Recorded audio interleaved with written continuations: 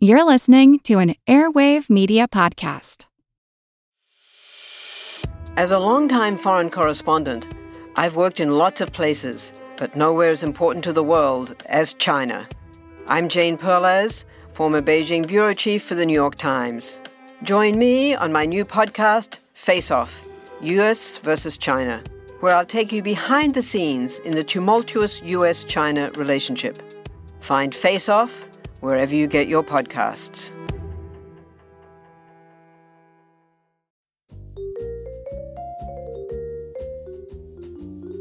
Do you love history but hate when it's stuffy and boring? Well, look no further and join me, Katie Charlwood, your friend the neighbourhood social scientist and reader of books, as I delve into unsolved historical mysteries, murders by gaslight, and of course, women who have been misrepresented through all time.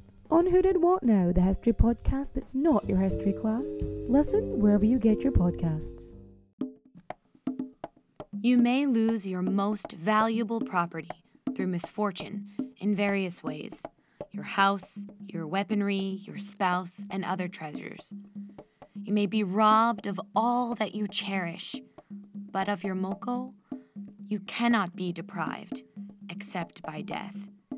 It will be your ornament and your companion until your final day.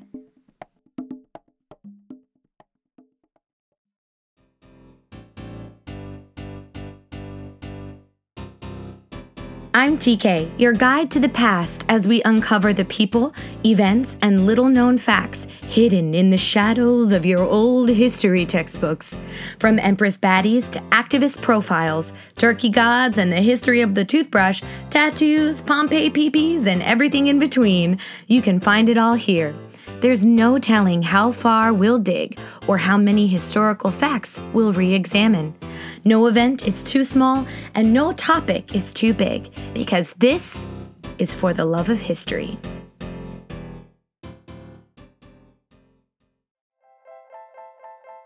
Hello, my friend. Welcome to episode 33 of For the Love of History. I'm TK, your guide to the past. I am so excited that you're here. It's like my break time right now, recording this episode. I am currently surrounded by a bunch of packing boxes and furniture because I move in exactly 2 weeks from today's release day. I'm just really excited to be here together and truly excited for today's topic. I love tattoos. I'm sure you love tattoos. Today we're talking about tattoos. Maori tattoos in the past, present, and future. I would actually love to hear if you have tattoos. Do you have a tattoo? Leave a comment on Instagram. Let me know. But I'm off topic now, and I want to get to it. So grab a beverage, put on your favorite pair of fuzzy socks because it's cold outside, and let's get to it.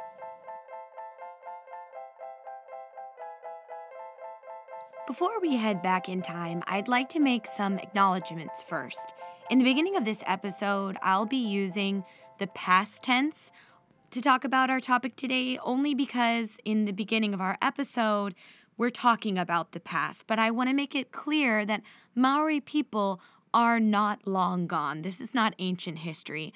They still live in their native lands in New Zealand, and later on, we'll be talking about them in the present tense. So with that all cleared up, let's get to it. Let's hop into our time machine and head back to the year 1250 CE.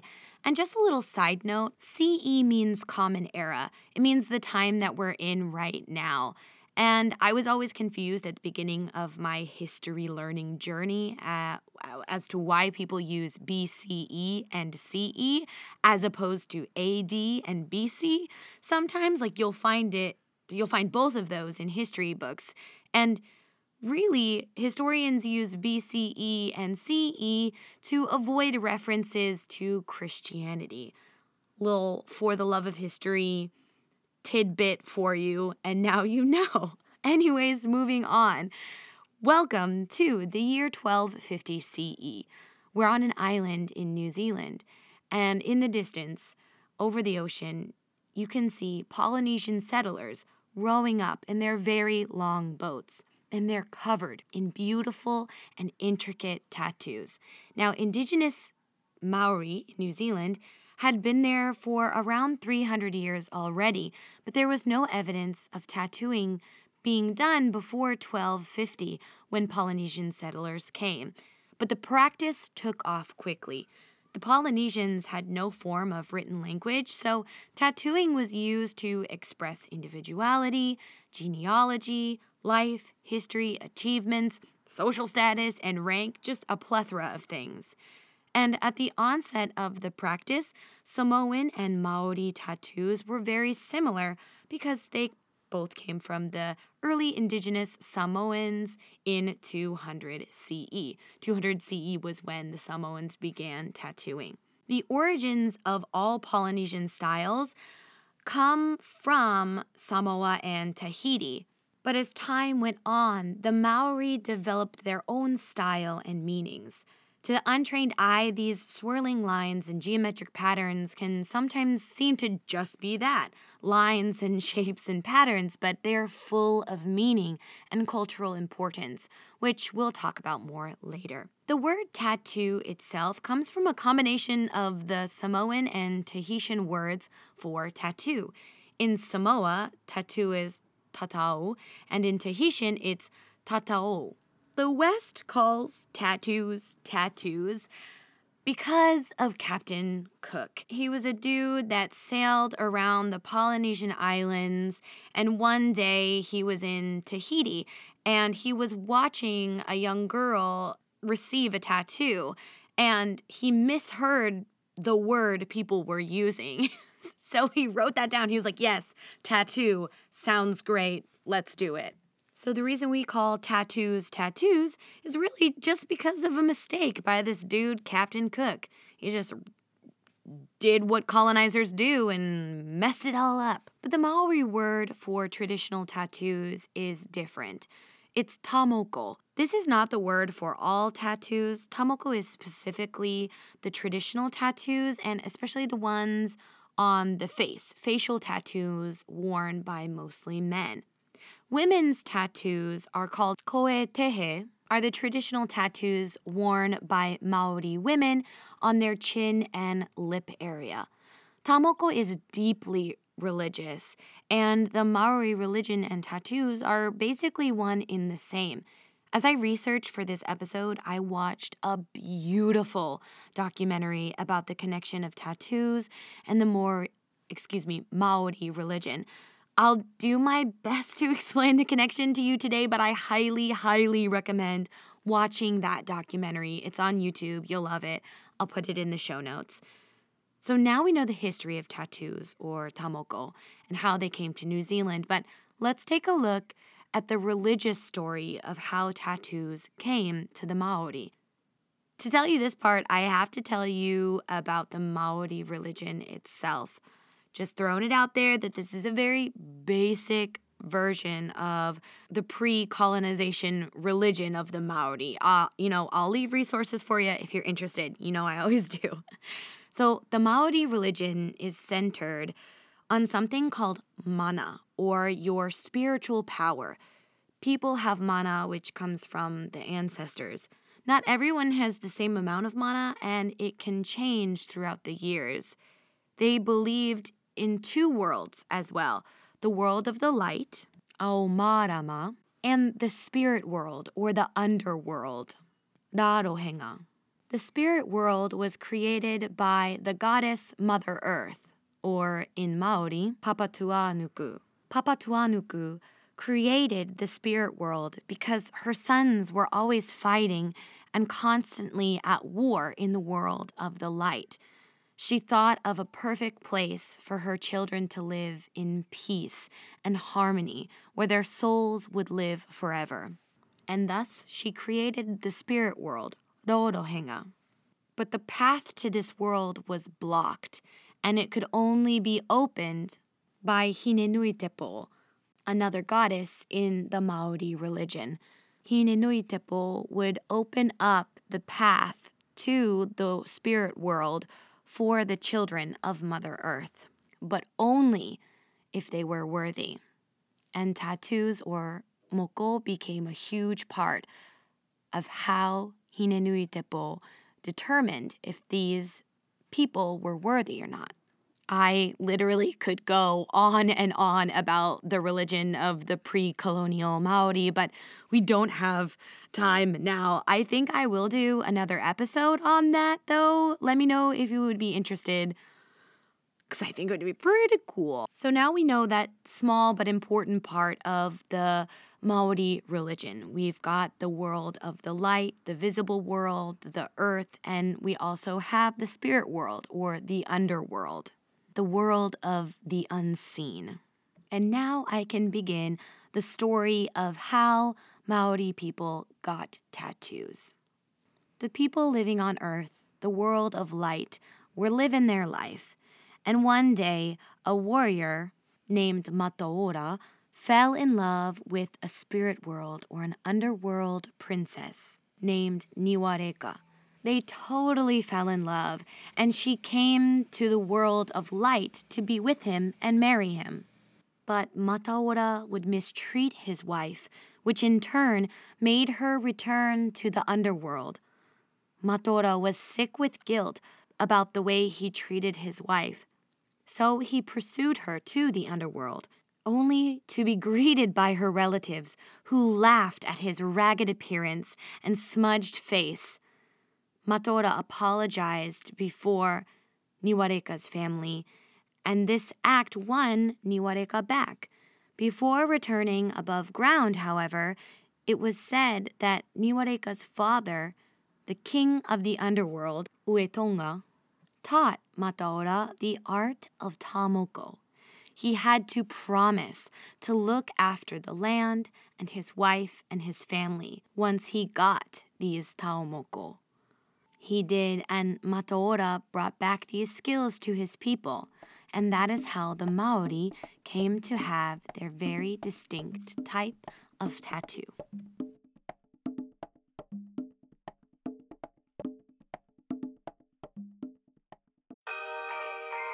When Johann Rall received the letter on Christmas Day 1776, he put it away to read later. Maybe he thought it was a season's greeting and wanted to save it for the fireside.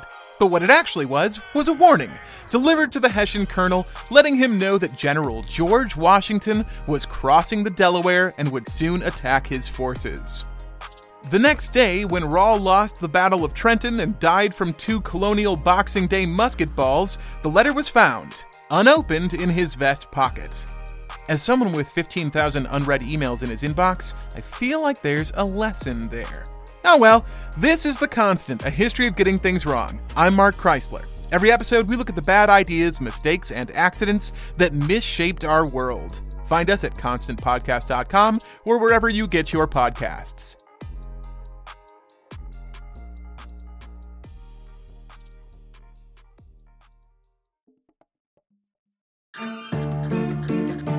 I'm Rachel Everett Lazan. And I'm Emily Barleen. And we host a podcast called Horrible History. We're morbidly curious individuals who love to do research. And we really miss traveling. So each week, we head to a new destination to learn about a horrible event. Like in episode 8, when I take us to LA to cover a real-life Batman living in his lover's attic. Spoiler alert, it's a tale of sex, jealousy, and murder. And in episode 3, I cover a dancing plague in Strasbourg, France that killed over 400 people. So if you're a member of the morbid curious community, tune in every Thursday for well-researched historic tales about all things horrible. Available everywhere you listen. Hopefully, you'll be horrified.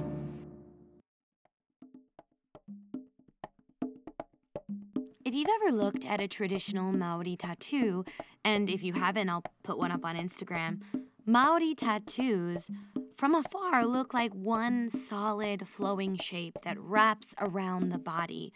But when you get closer, you can see there are beautiful patterns.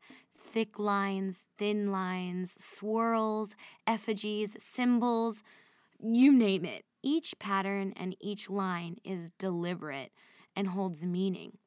The main purpose of the moko is to bind the body and the spirit, and to take care of your physical body as well as your spiritual body or soul, called wairua. Let me try again. Wairua. I'm doing my best with these pronunciations. Go check out the Maori dictionary to hear a better version. You know what? In fact, let me just play the Maori dictionary version for you right now. Wairua. There we go. Much better. So the lines and empty spaces of the tattoo are also purposeful.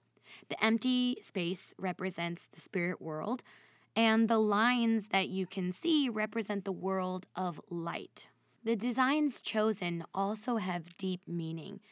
In pre-colonization time, Tamoko identified a man's whakapapa, which means family lineage and the land that they were connected to. The main lines in a Maori tattoo are called manawa, which is the Maori word for heart and connects to your spiritual power. Remember the word mana from earlier, your spiritual power? Yes, these lines represent that and represent your life's journey. The right side of the face is for your mother's lineage, and the left side of the face is for father's lineage. Each place on the face also holds meaning and is generally divided into 8 different spaces. The center of the forehead is designated as a person's general rank. The area under the brows designates his position. The area around the eyes and nose designated his hapu or sub-tribe rank. The area around the temples served as a kind of marital status to detail the number of marriages that a man had.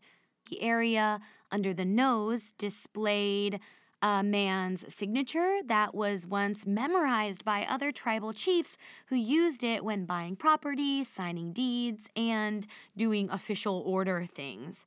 The cheek area showed the nature of the person's work. The chin showed the person's mana or prestige, and this is the area, the chin and lip is the area that women also got tattooed. Lastly, the jaw area was designated as a person's birth status. So cool, right? Like you could walk right up to a person and see what he or she was all about, which is super neat. Within these areas, the tattoo artist, or tahunga tamoko, which is not just any tattoo artist, it's specifically a person who is an expert in moko, Maori tattoos. So they will put different patterns which also hold meaning within the tattoos. The tattoo design is only selected after a lot of consideration to one's lineage and also to the person's body. The design must complement the person's physical features and their unique shapes. Each tamoko is unique, but there are patterns that are continually used. For example, the infill pattern areas, like the black lines, there are a lot of different types of lines that you can have, and they each have their own meaning. There is the pakati, which is the dog-tooth pattern, and it's representative of warriors, battle, courage, and strength.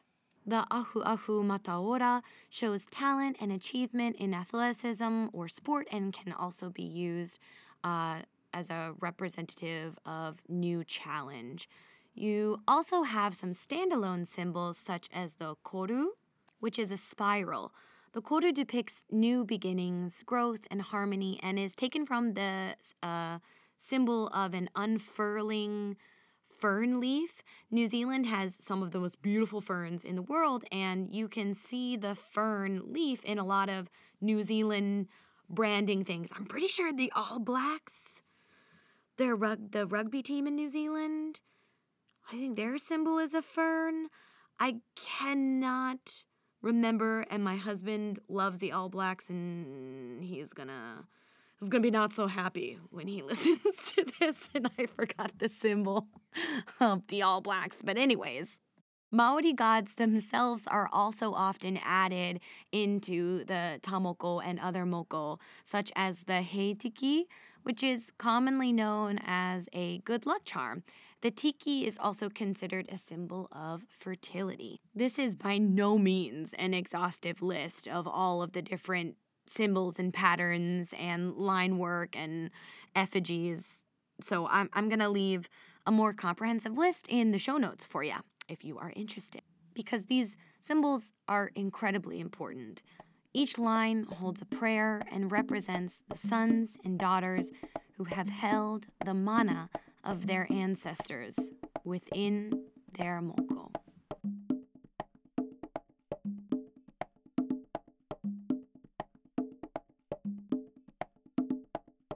So TK, you told us all of this history, this background, but how is it actually done? Great question. Let's get to that right now. Let's talk about the process of moko and tamoko. Like I said before, tamoko and moko come from Polynesian roots, and then they branched out from there. One thing that makes Maori moko really unique is the combination of ink in the skin and scarification. Of course, moko and tamoko uses the standard poke and tap method of traditional tattooing, but there's also chisels involved in the situation. These chisels are called uhi, and the pigment is called wainarahu. The chisels are used kind of both for inserting pigment and also cutting the skin in order to insert the pigment in larger areas. These instruments were once made of whale and albatross bone. According to ethnologist Eldson Best, the proposed moko design was first drawn on the face with charcoal and water, and when the tonga, the expert, began to apply the moko, he would dip his uhi into the pigment and make incisions by tapping with a small mallet or a fern stalk, the really thick end of the fern. And this mallet had two purposes. One was to get this ink into the skin, and the second was to clean and wipe away the blood that came out during the process of tattooing.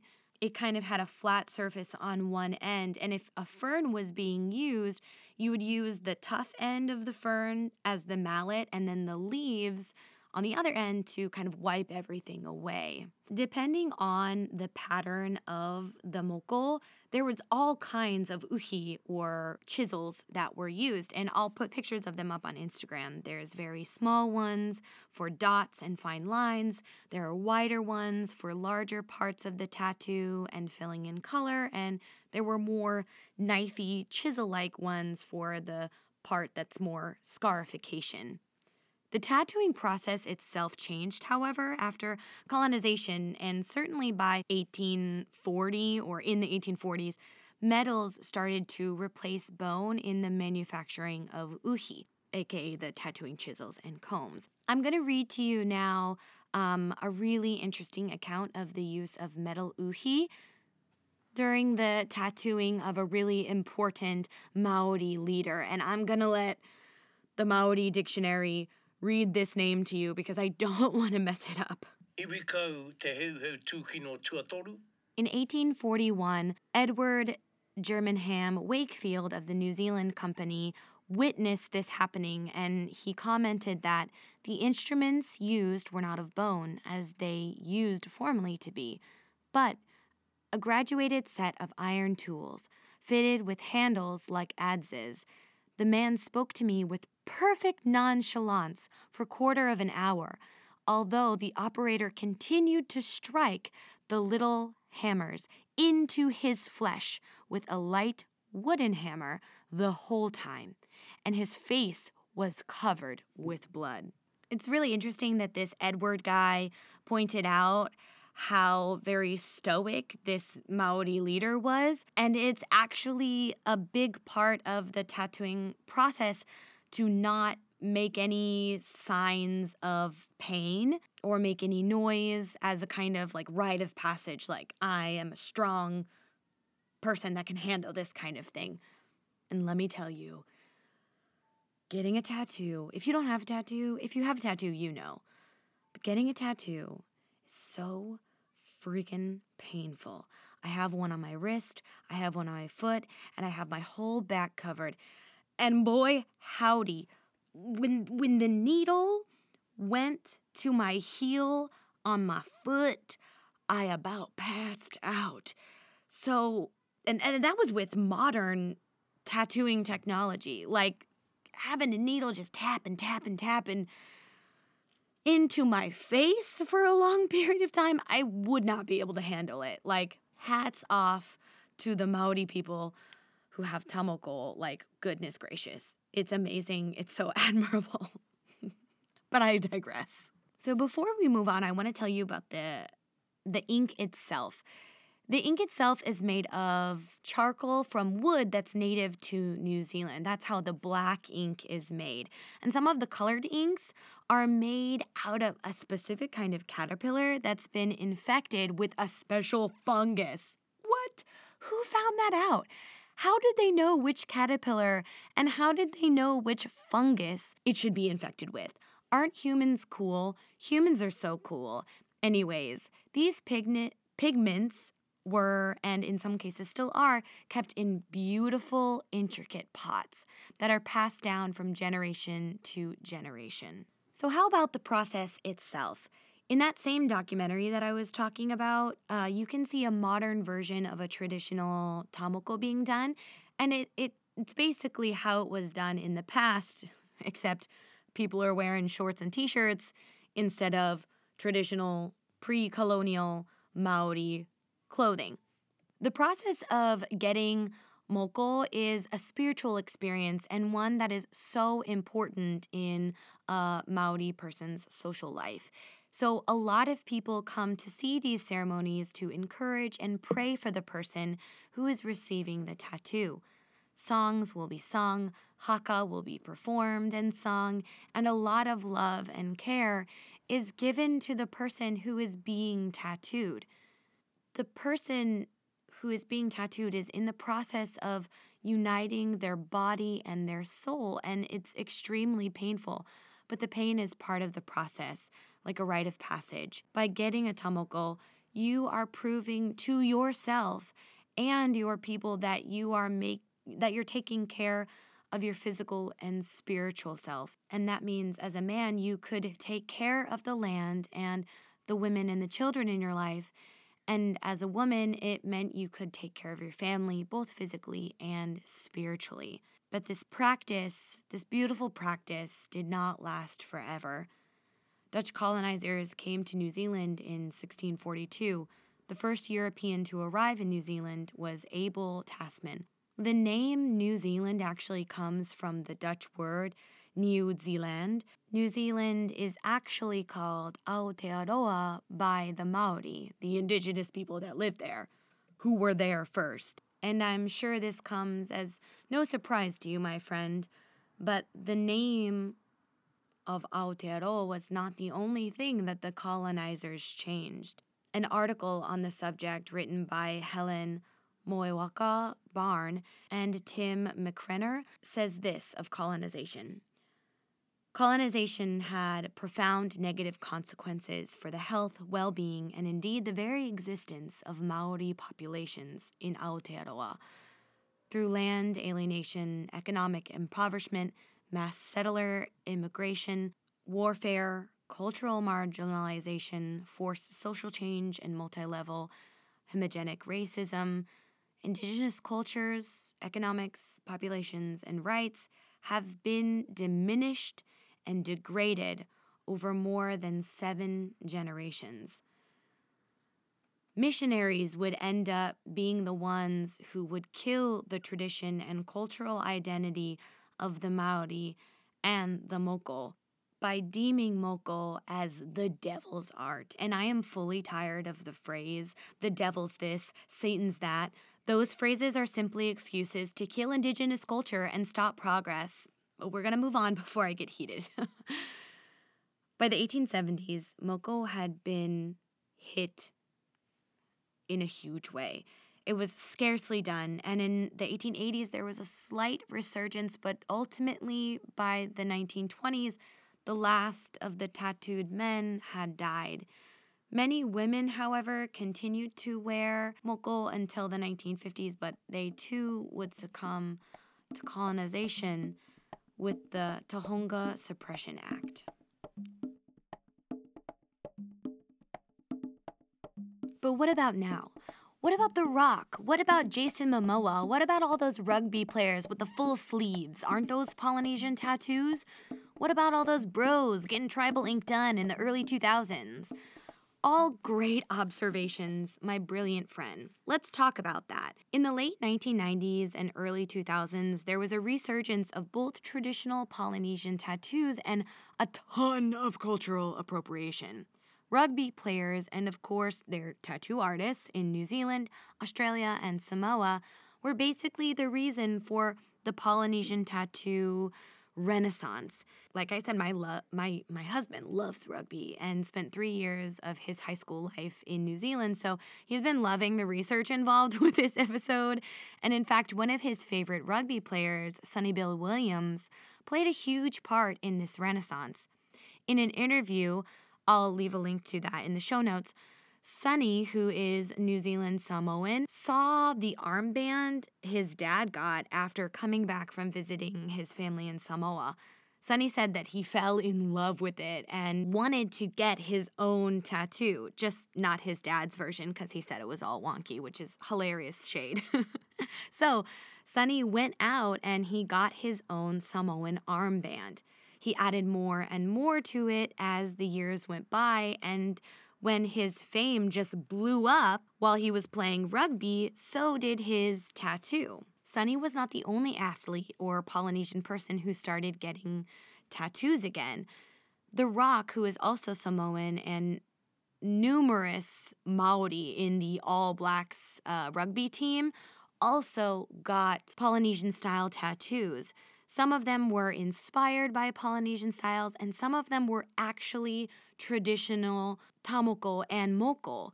Young Polynesian tattoo artists began reclaiming their heritage and getting their tamoko and moko done in the traditional fashion.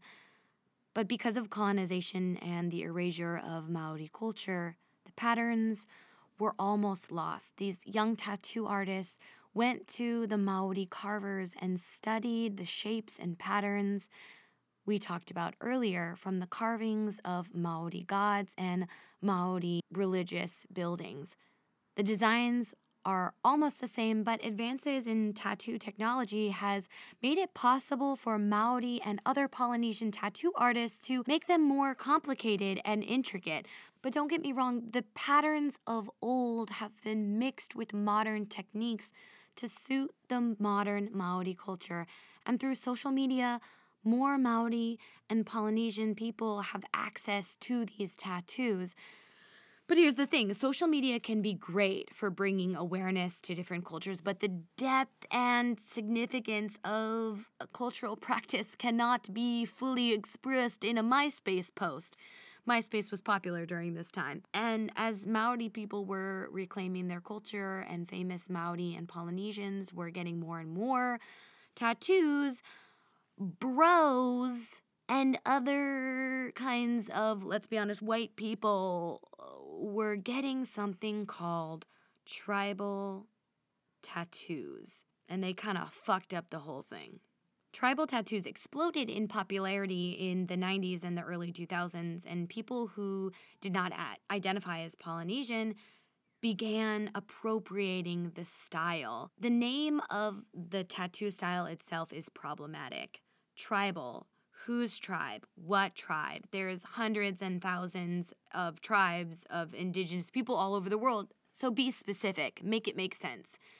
If you're listening now and you have a tribal tattoo, I'm not saying that you need to go and get it removed tomorrow. But what I am saying is that you should do the work in understanding where your design comes from. And if you're thinking about getting a tribal tattoo and you're not Polynesian, please consult actual Polynesian tattoo artists and do your research. And you know what? I am a white lady and I am not going to sit here and tell you what you should and should not do with indigenous tattoo designs, because I am by no means the authority on that. It's not my culture. It's not my place to say. So if you are thinking of getting an indigenous tattoo, please speak to people of authority, and I'll leave some resources in the show notes, because this is not just art. its cultural, and its people's identities. We have come to our final thought today, my friend, and boy, have I got a wonderful thought for you. I want to tell you about two amazing women, Nanai Mahuta and Orini Kaipara. Like I said, Tamoko and Moko in general were all but wiped out by colonizers, but has since had a resurgence.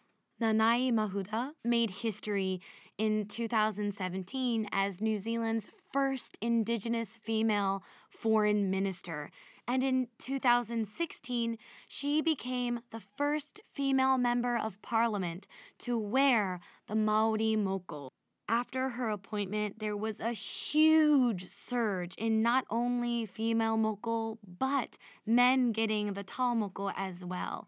But she was not the only Maori woman who has been making history recently. Orini Kaipara is the first woman with the woman's moko on the chin and lip area to present the news on a mainstream TV station. In an interview with Now to Love magazine, she said, "Reading the mainstream news was a dream, and I was so excited because it represents beyond me. It's for all of us, Maori and all of New Zealand."